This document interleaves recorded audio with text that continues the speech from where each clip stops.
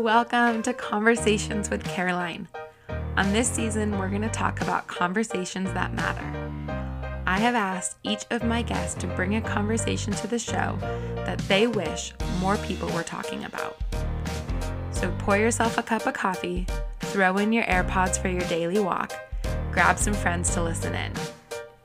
I'm your host, Caroline. Thank you to everyone who has subscribed and written a review. If you haven't had a chance to do so, please do so wherever you listen to podcasts.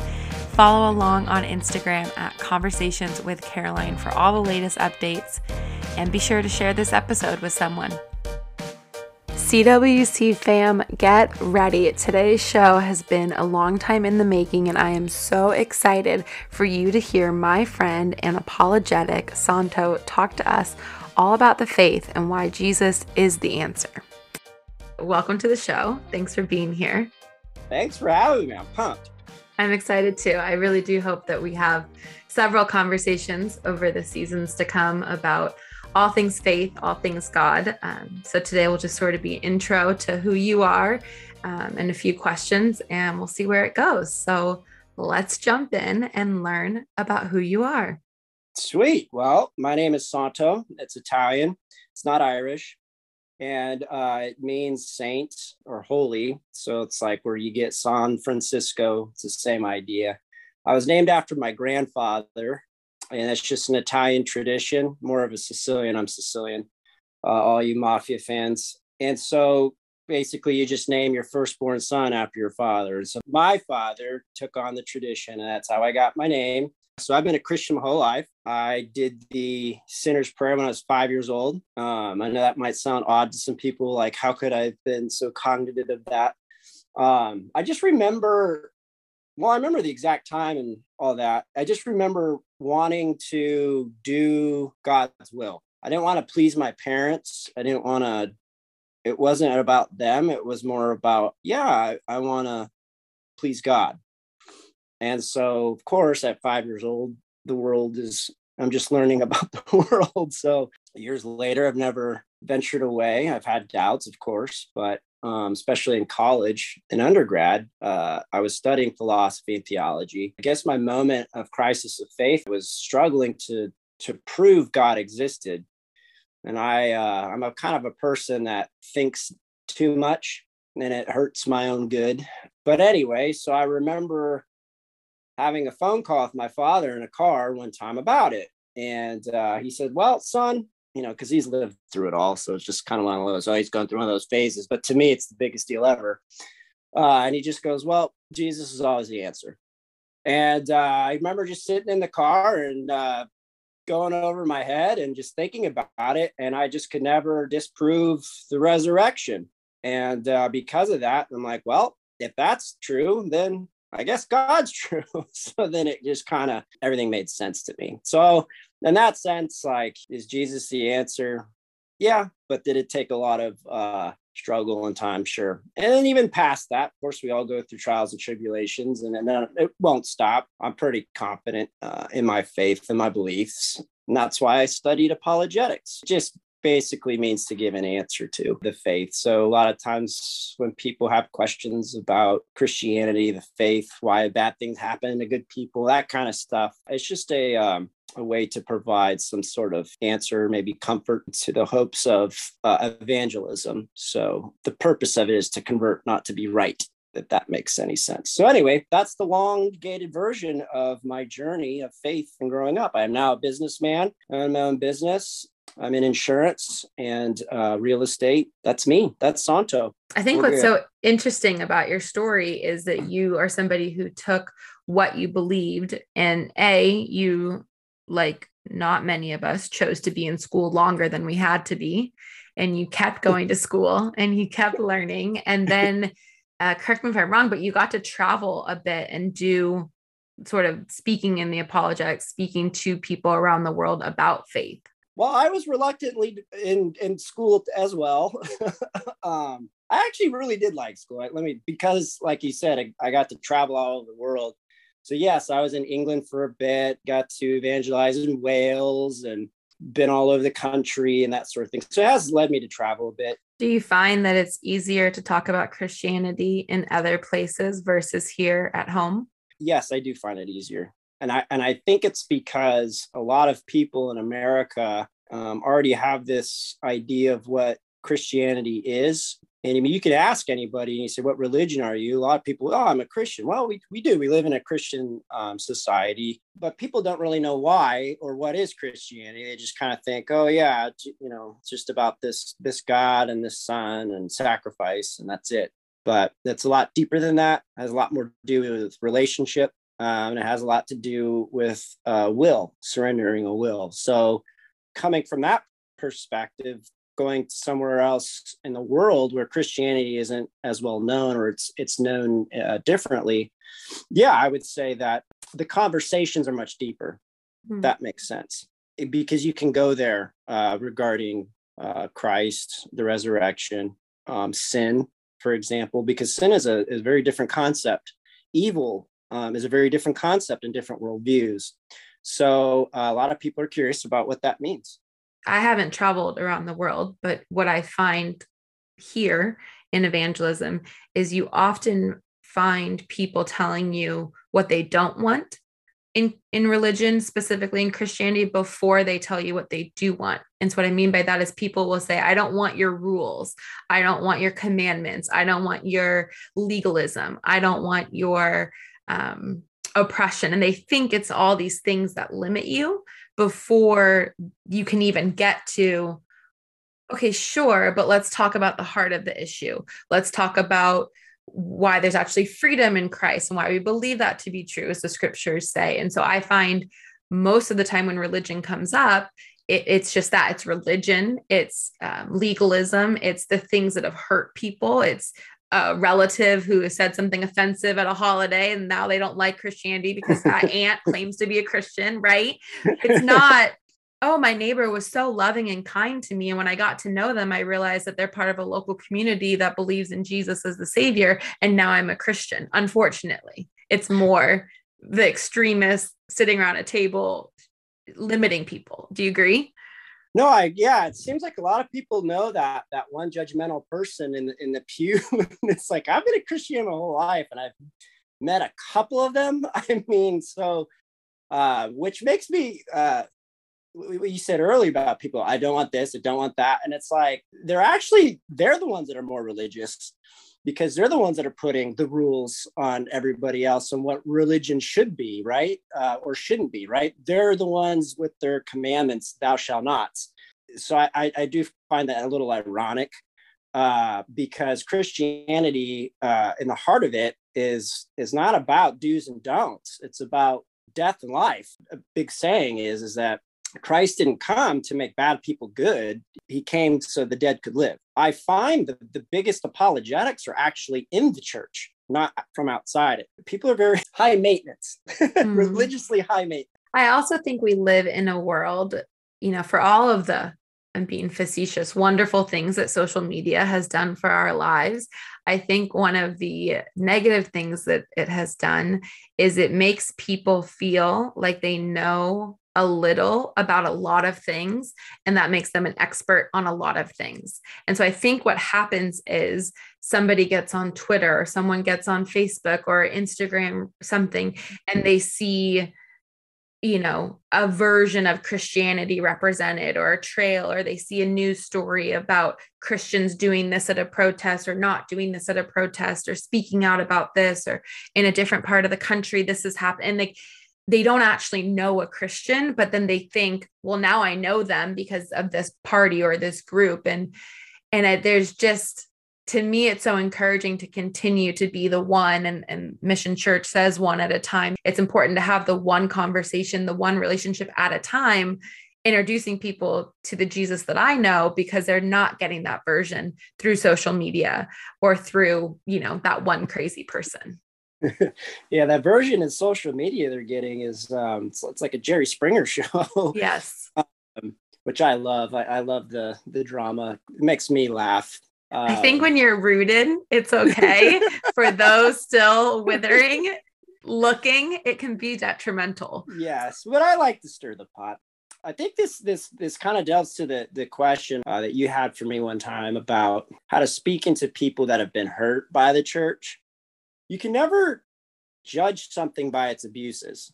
Right. And you were touching on it earlier. Just usually they expound on something they really don't know enough about, which is fine. But it does help to know what you're talking about. And so, just because there's bad fathers out there doesn't mean fatherhood is a bad thing. In fact, we know it's not. Same thing when we, with democracy. Well, we can look at Iraq, Saddam Hussein's Iraq, and it was, the Iraqi Republic democracy, but just because it has the word democracy in it, are they even living by it? So right. There is a verse in the Bible that Paul talks about the fruit of the Spirit. And so when you have this fruit of the Spirit, that's how you know what a Christian is. So Paul basically says, bite me and find out. And so if you don't fall in line with all of those fruits, because it's the fruit of the Spirit, so there's a singularity there, love, patience, kind of like all that stuff, well, then you're not who you say you are. And I think as a Christian, we need to know that as well. And of course, being a part of being a Christian is called discipleship or following Jesus. And so we have to follow his steps because we've chosen that.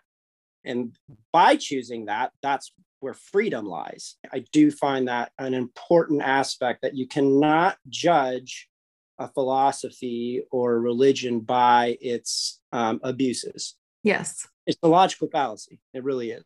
Yes. So I would study the claims and then use that to truth, compare it to the truth, compare it to evidence, and then see where you lie. Yes. So taking a step back, because I do want to spend the majority of our conversation under the umbrella of Christianity. But if someone is of a different faith or is still deciding and exploring, why does it have to be Christianity? Why can't it coexist with other beliefs? So this is a great question. It all revolves around truth. Now, I'm not going to get into this long dissertation about what is truth. Thank you. Pilot already asked that question. But everybody's claiming to know something, to know the truth. You're betting on something. And so truth by definition is offensive and it's exclusive. So somebody's wrong somewhere. So Jesus claims to be the truth.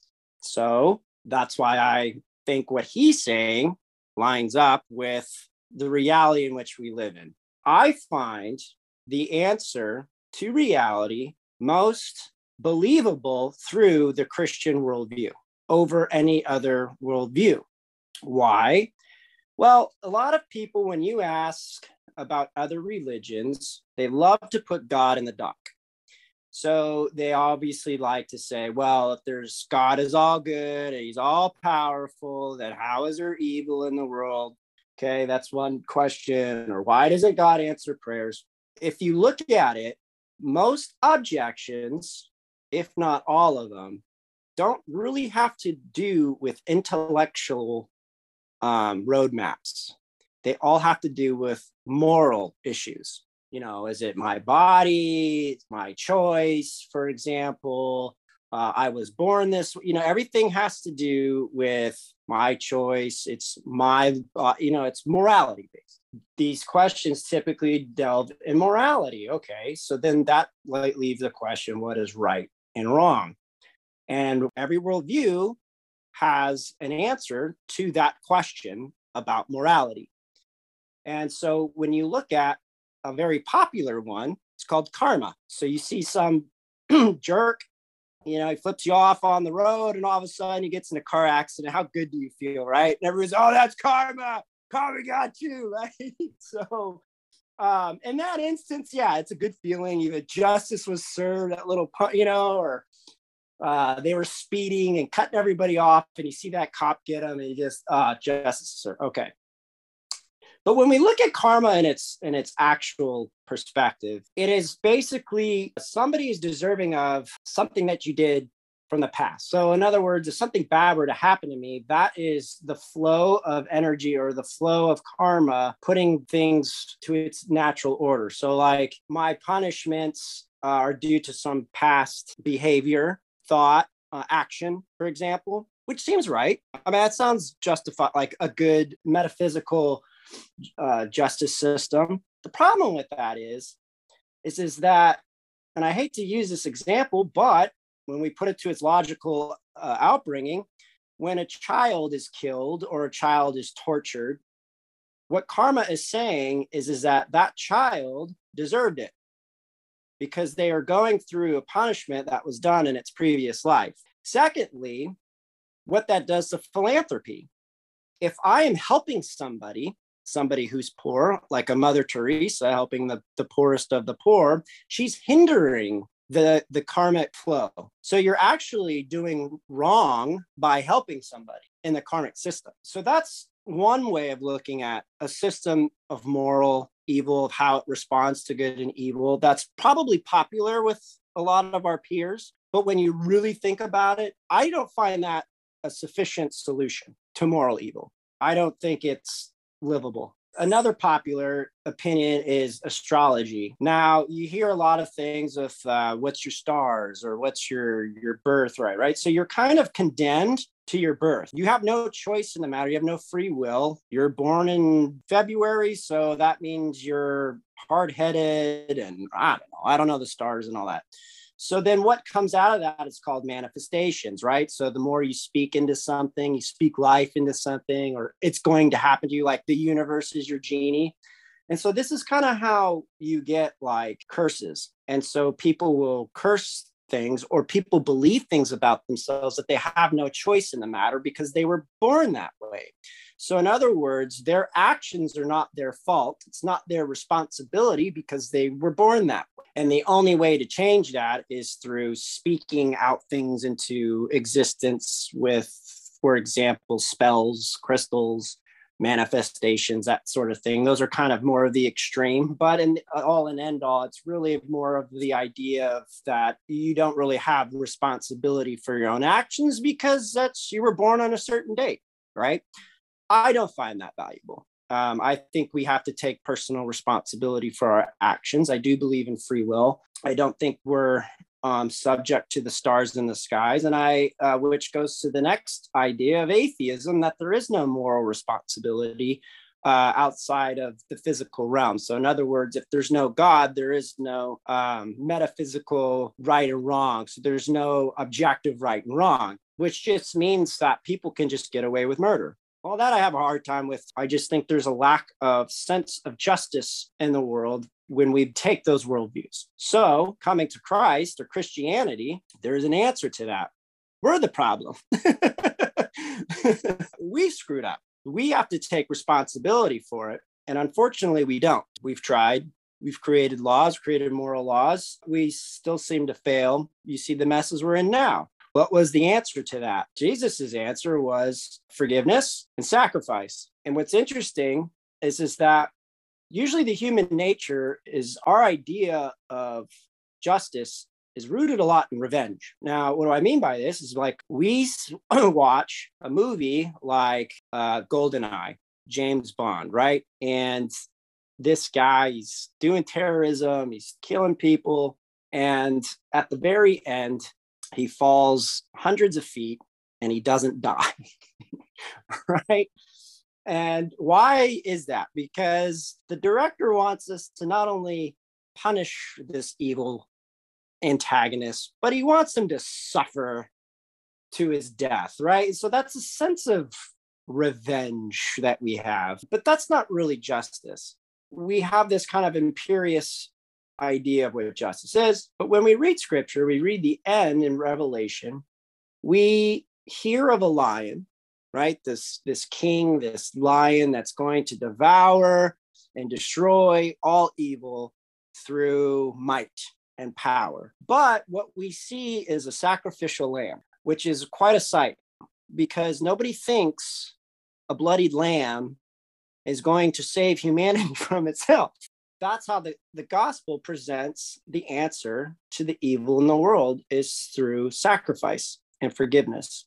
There is a story on Christmas Eve, and they've made a movie about it, where there was a ceasefire between three armies. And you see this picture of this war going on. They're all killing each other.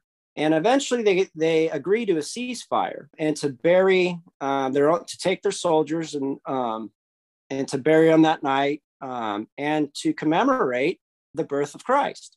And so it's a depiction of what forgiveness and what the gospel, the message of peace, the Prince of Peace, brings to the world. It ends wars, and it brings unity amongst enemies. So that's the power of forgiveness. That's the power of sacrifice.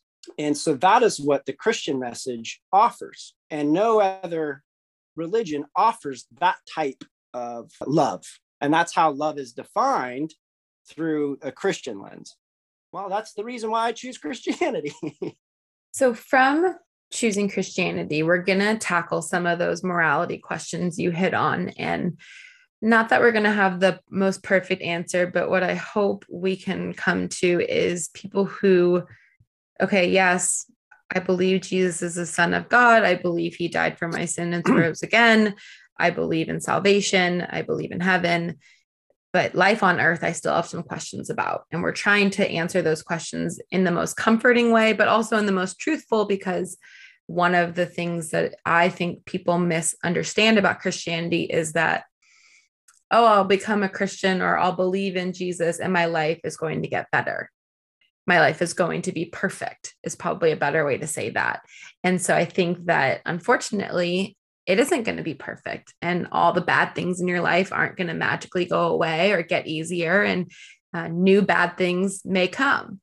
And so how should a Christian reconcile with that brokenness that they either personally experience or they look out and see in the world and feel like, man, sometimes it feels overwhelming? To answer that, one, the word brokenness is, what are we broken from? Is a question I think that deserves a merited answer, which to me goes back to the moral question, where it all went wrong. Because if nothing's wrong, then how are you broken? So then what is broken? What needs to be put back together?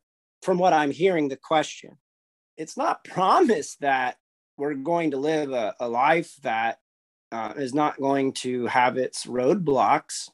Should I be so bold and to say good? And here's what I mean by that. How boring if it wasn't. Because it's like, you think of that puzzle you can't solve. You work so hard at it, and eventually you figure it out. How much more sweeter is it that you accomplished it, rather than if it was just so easy that you did it and what next? So there's an Oxford economist named Arvid Oefner. Now, before you shut me off, I'm going to explain this because it usually delves into people's personal lives and how they do with reward and purpose and all that. What he found is the more people had, the less satisfied they were. And we often see that. Usually the countries with the most wealth usually have the most unhappy people. Now, how can that be? Well, typically what happens is when you have an abundance of rewards and a lack of scarcity, you get to a point where there's no scarcity. And so there's no reward to be had. And so the less scarcity you have, the less reward you have, the less meaning there is. Because what's the point? You just have everything you want. So which goes back to the question, what are we broken from? Now, if it's a material thing or a job thing, that's a lot to do with perspective and, what's meaningful to somebody. If it has to do with losing somebody, that's a different question. And I think maybe that is more of what you're asking about. When there's loss, well, that again is a moral thing. And there's a passage in scripture, a famous one, where Jesus is told that a friend of his named Lazarus is sick. And if he would go to meet him, he would heal him. Well, Jesus doesn't do that. He doesn't go meet his friend, and his friend dies. Later on, he does go. And it's funny, there's two sisters. The first one, Martha, comes out, meets Jesus, and she asks or tells him, if you would have been here, he would have been healed. Now, it's a very peculiar question because it has to do with God's nearness. And I think we all relate to this. It asks the question, one, does God love me? And two, does he have the power to do anything about it? Jesus responds to Martha, and he says, your brother will rise again. And she's like, yeah, I know that when the Messiah comes and the day of the resurrection. He says, lady, I am the resurrection. It's funny that in this discourse, Jesus is having like a theological debate or a philosophical debate about when bad things happen. But it's interesting, the question arises about nearness, God's nearness, and if he could have done anything about it. And well, he answers philosophically that, well, yes, and he is the resurrection. Then the second sister comes, Mary. And it's funny, she says the same exact thing. If you were only here, my brother would have been healed. But this time, God, Jesus, how did he respond? He didn't respond with a theological response. He wept with her. So I think there's two instances here that require us as Christians to look at this question of brokenness and whatnot. One, yes, where is God when you need him most? Is he near? Well, I think this passage shows that he is, but he handles it differently than what you and I would expect. And sometimes a theological answer is needed, a philosophical answer is needed, and sometimes somebody just needs a shoulder to cry on. And both are answers. And I think Christians need to know the discernment to know when to do either or. I think a lot of times we just want to be right and lord over people and tell them how wrong they are, when all they really need is a hug, or they just need somebody to sit there and listen. And well, lastly, we do see Jesus do something about it. He does raise Lazarus from the dead. But what's another interesting thing is the question, what he answers is he says, your brother will rise again. And that's an even deeper response. It's a response of relationship. That's for brother. And so the status of this person doesn't change, or I should say, of the relationship doesn't change, because that's at the end of the day what we're crying out for, of what we're losing, right? When all this brokenness happens, we're losing a relationship with a father, a brother, a friend, or somebody. And so that's where this brokenness comes from, is that we're losing a part of not only the other person, but ourselves. In fact, that's how depression happens with grief, because you've lost a part of yourself in that other person. And so that's how grief sets in. And so when that sets in, then depression sets in. So what is depression? Well, that's a loss of the past. And okay, I'm not going to go down that road, but that's essentially what happens. So what you're losing a sense of a relationship. And so what does God do is he comes to restore that. And he does it through his power. He is the resurrection. So he answers either one, through theologically, two, emotionally, just by being there, weeping. He has the same emotions we do. He has the same cry for justice we do. He cries about it. And thirdly, through his power and miracle, through his resurrection. And those are the three things that really boil down to what the Christian faith is. So when we do see brokenness, there is an answer to it. Now, its answer is in many different ways, but Jesus will answer it in a way that is important to you. To Martha, it was to say that I'm the resurrection. To Mary, it was to cry on her shoulder. And to Lazarus, it was to raise him. So, and I think all three answers are sufficient to us. I just don't know where we are at in that walk of life or walk of faith. But God will answer that. God will answer us, if that makes sense. Yes. And I think that's so much wiser than we give it credit for, that in each season and each situation, allow space for God to show up as you need him to. It's not going to be the same way in every season. I love that. That was a great explanation with a great Great scriptural reference. Now I'm going to use one of your favorite words, purpose. And it certainly has blown up through pandemic living. Everyone wanted to redefine their purpose and make sure that their life had purpose. And myself included, I'm sure you laughed when you saw the first episode of this podcast was titled Purpose, but it was true. A guest I had on a few weeks ago, she was walking out grief, and she said that Elizabeth Kubler-Ross, who wrote the 5 Stages of Grief before she passed away, revised her work to include a 6th, which she said not only was it acceptance as a 5th stage, but really purpose as a 6th, that through extraordinary grief, people have to come out with a purpose, and that looks different for everybody else. And so that gave me a lot of comfort that having walked through an abusive marriage and such a loss in my life, I think I was really struggling for now what do I do with what I've walked through and how my life looks different than where I thought it would be.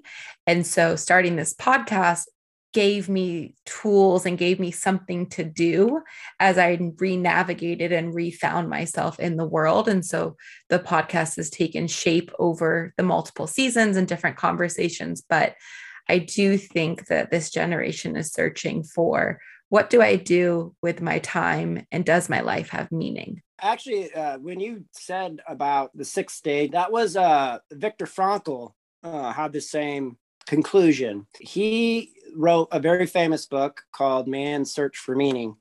And he was in the concentration camps, specifically Auschwitz. Anyway, he was a psychologist, and he developed what was called logotherapy because of the concentration camps, and he could compared on how some people survived and others didn't. And so he came up with the therapy of logotherapy, which is through purpose, or meaning is really what it delved down to. So like with loss and in your situation, instead of seeing the meaninglessness in it, you see the meaningfulness in it, and that's how people healed.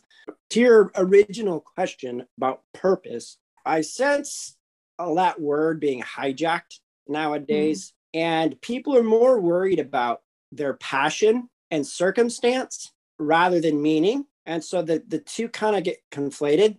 And I think a lot of people are wanting to change their circumstance, and they believe because they feel unhappy or whatever, they feel that chasing their passion is what going to give them purpose. And by doing that, there was actually a study Stanford did that said that's a very misleading and detrimental thing that people are teaching, is to follow your passion. Because a few things to think about here is that one, to think that our passions never change. I mean, what was your passion 10 years ago, 20 years ago? Playing volleyball. Yeah. See, like, is that still your passion? I mean, if you could do that the rest of your life with volleyball, would you do it? No. Well, maybe. I mean, I don't know, but, I was passionate about, collecting baseball cards at one point. Like, I'd go broke if I was that, so one, I think it's very narrow-minded.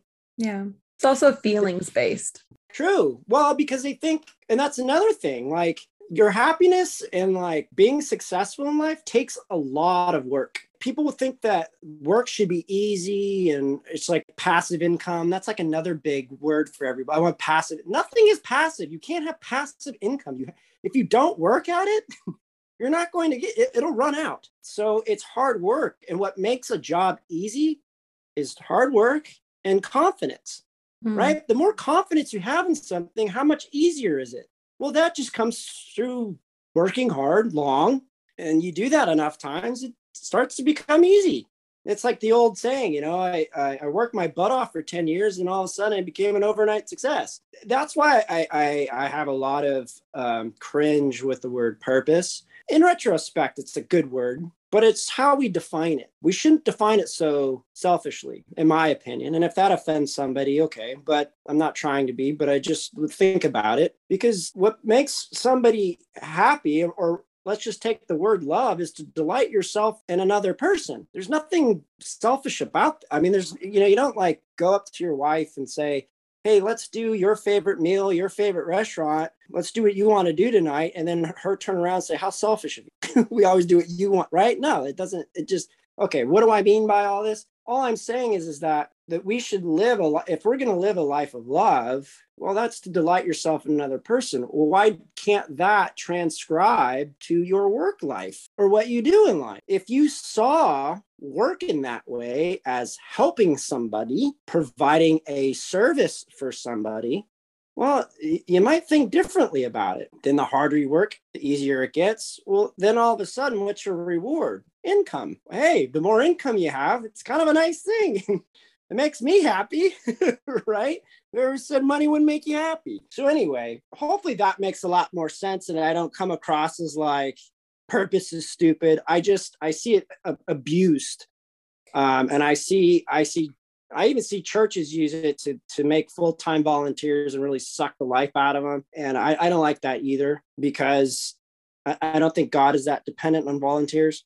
I think what you said about the workplace is really kind of the nugget I wanted to take away from this point, which is your purpose can show up in the marketplace. It can show up in the stay-at-home mom life. It can show up in full-time vocational ministry, but it's not one or the other. It's not you become a believer and now you have to work for the church, or now you have to be a missionary around the world. That may be what God calls you to, but let's say you're in corporate America. Let's say you're, out in the marketplace. You can have purpose and meaning in your life in those places, and trust that God has you there for a reason. Absolutely agree with that. In fact, Solomon talks about having your hand in 7 different things. It doesn't hurt to have multiple things in the pipeline for that reason. I mean, why not be all of those? Now, I understand there's a level of time and dedication, but the more you spend doing it, the better you are at them. And the better you are at them, then the better they will end up. So it's like a better you is a better them kind of a thing.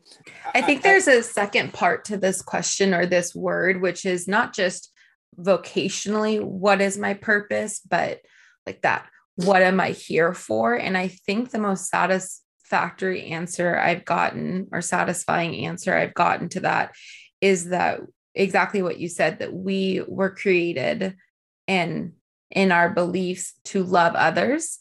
And so that is what we're all created for, is to share the love of Christ with others, to make other people's worlds better in kindness and patience and love and joy, right? And those things. And it isn't I think there's a lot of New York Times bestselling books and a lot of rich people who are trying to get you to believe that if you just read this book, or you just take this course, or you'll find it, your tightrope purpose through a keyhole, down a stair. It's waiting for you. You'll just find it. Come spend the weekend with us and you'll find it. And I don't think that's how it works. I think certain people are gifted and created to do certain things. Like I said this to my last podcast guest, he was a marathon runner. And I said, look, we all have strengths and weaknesses. I'm not going to go be a top scorer in the WNBA. I'm 5'3" 3/4. It's not how God made me. But you're passionate about it, Karen. But I could really try. Maybe the Globetrotters will call me one day.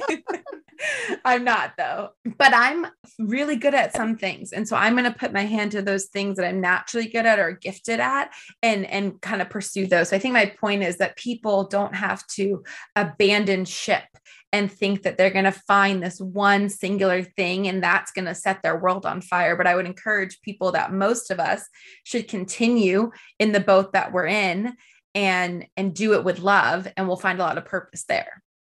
I agree, but I think we shared the same worldview in Christianity. So yeah, I mean, I don't disagree with that. We're put on this earth for the purpose of love. And so that's how we're to live our life. There's another saying is, whatever your hand finds to do, you do it with all your heart, mind, soul, and might. I mean, and that's how you reap rewards and benefits. And so, but if you don't have the Christian worldview, then that answer changes.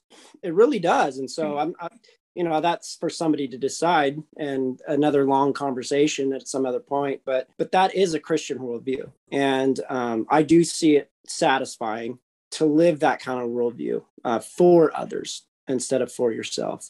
As we exit this conversation towards an ending, what would you say to somebody who is still curious after everything we've talked about and wants to get involved, where should they start? Well, they should sell all their belongings and move to Europe and join a monastery. But if you want to take a longer route, look, we believe that God is a person. It's not an idea. It's not a flow. It's not a vibe. It's not an energy. It's a person. God is a person. And so if you're really curious, ask that person to reveal themselves. Start there. Say hi. That's a conversation starter. I don't know. Do you have any other icebreakers? I'm always a fan of Christianity is never meant to be done alone. It's very evident when you read the Bible that community is important to God. It was important to Jesus, and many look differently in many ways. And so I definitely think it's a personal relationship, but it's a communal experience. And so finding a local church, finding a small group where the Bible is being taught, it's important. If we want to know God, we have to know his word. And so you need to be in a place or in an atmosphere where someone is teaching the Bible to you in a way that you can then apply it to your life and be transformed by the renewing of your mind and by learning his word. You can't do that always by yourself. It can feel overwhelming. Yes, there's millions of resources on the internet, but sometimes it's nice to talk to an actual person and say, hey, I have a question. Can we go to coffee and talk about this? Or I was reading this and I didn't quite understand it. And so I would say if someone's brand new, they should look for a church in the surrounding cities, look in their network of people, see if they know someone who's a believer that isn't that crazy wacko person posting all the things on Facebook, and reach out to them and see if they can get you connected in a community. I wholeheartedly 100% agree with that assessment, because it's a relationship. And so a lot of times people don't know where to start. Ask for a revelation, ask them to reveal themselves. They will. If they're real, if they say who they say they are, right? And then I think that will lead to what you said about a church. And I think and I think that is also another way of God revealing himself, is through those methods as well. There's so much to God. And like we talked about earlier with Lazarus, there's 3 ways Jesus answered and revealed himself. You know, he has many names and he revealed himself in many ways, but he is the truth, he is the way, and he is the life. I'm confident in that saying. I didn't say it, he said it. And through much study and following what Caroline said, I have done the same thing. So here I am. Thank you so much for being on the show. It was so great to have you here. Thank you for having me. I really appreciate you thinking of me. And I have a lot of fun with this. And I know I can go on and on and on. That's to my own fault, but there's so much to talk about. Thank you for being patient and for a wonderful show, and look forward to many more of this in the future.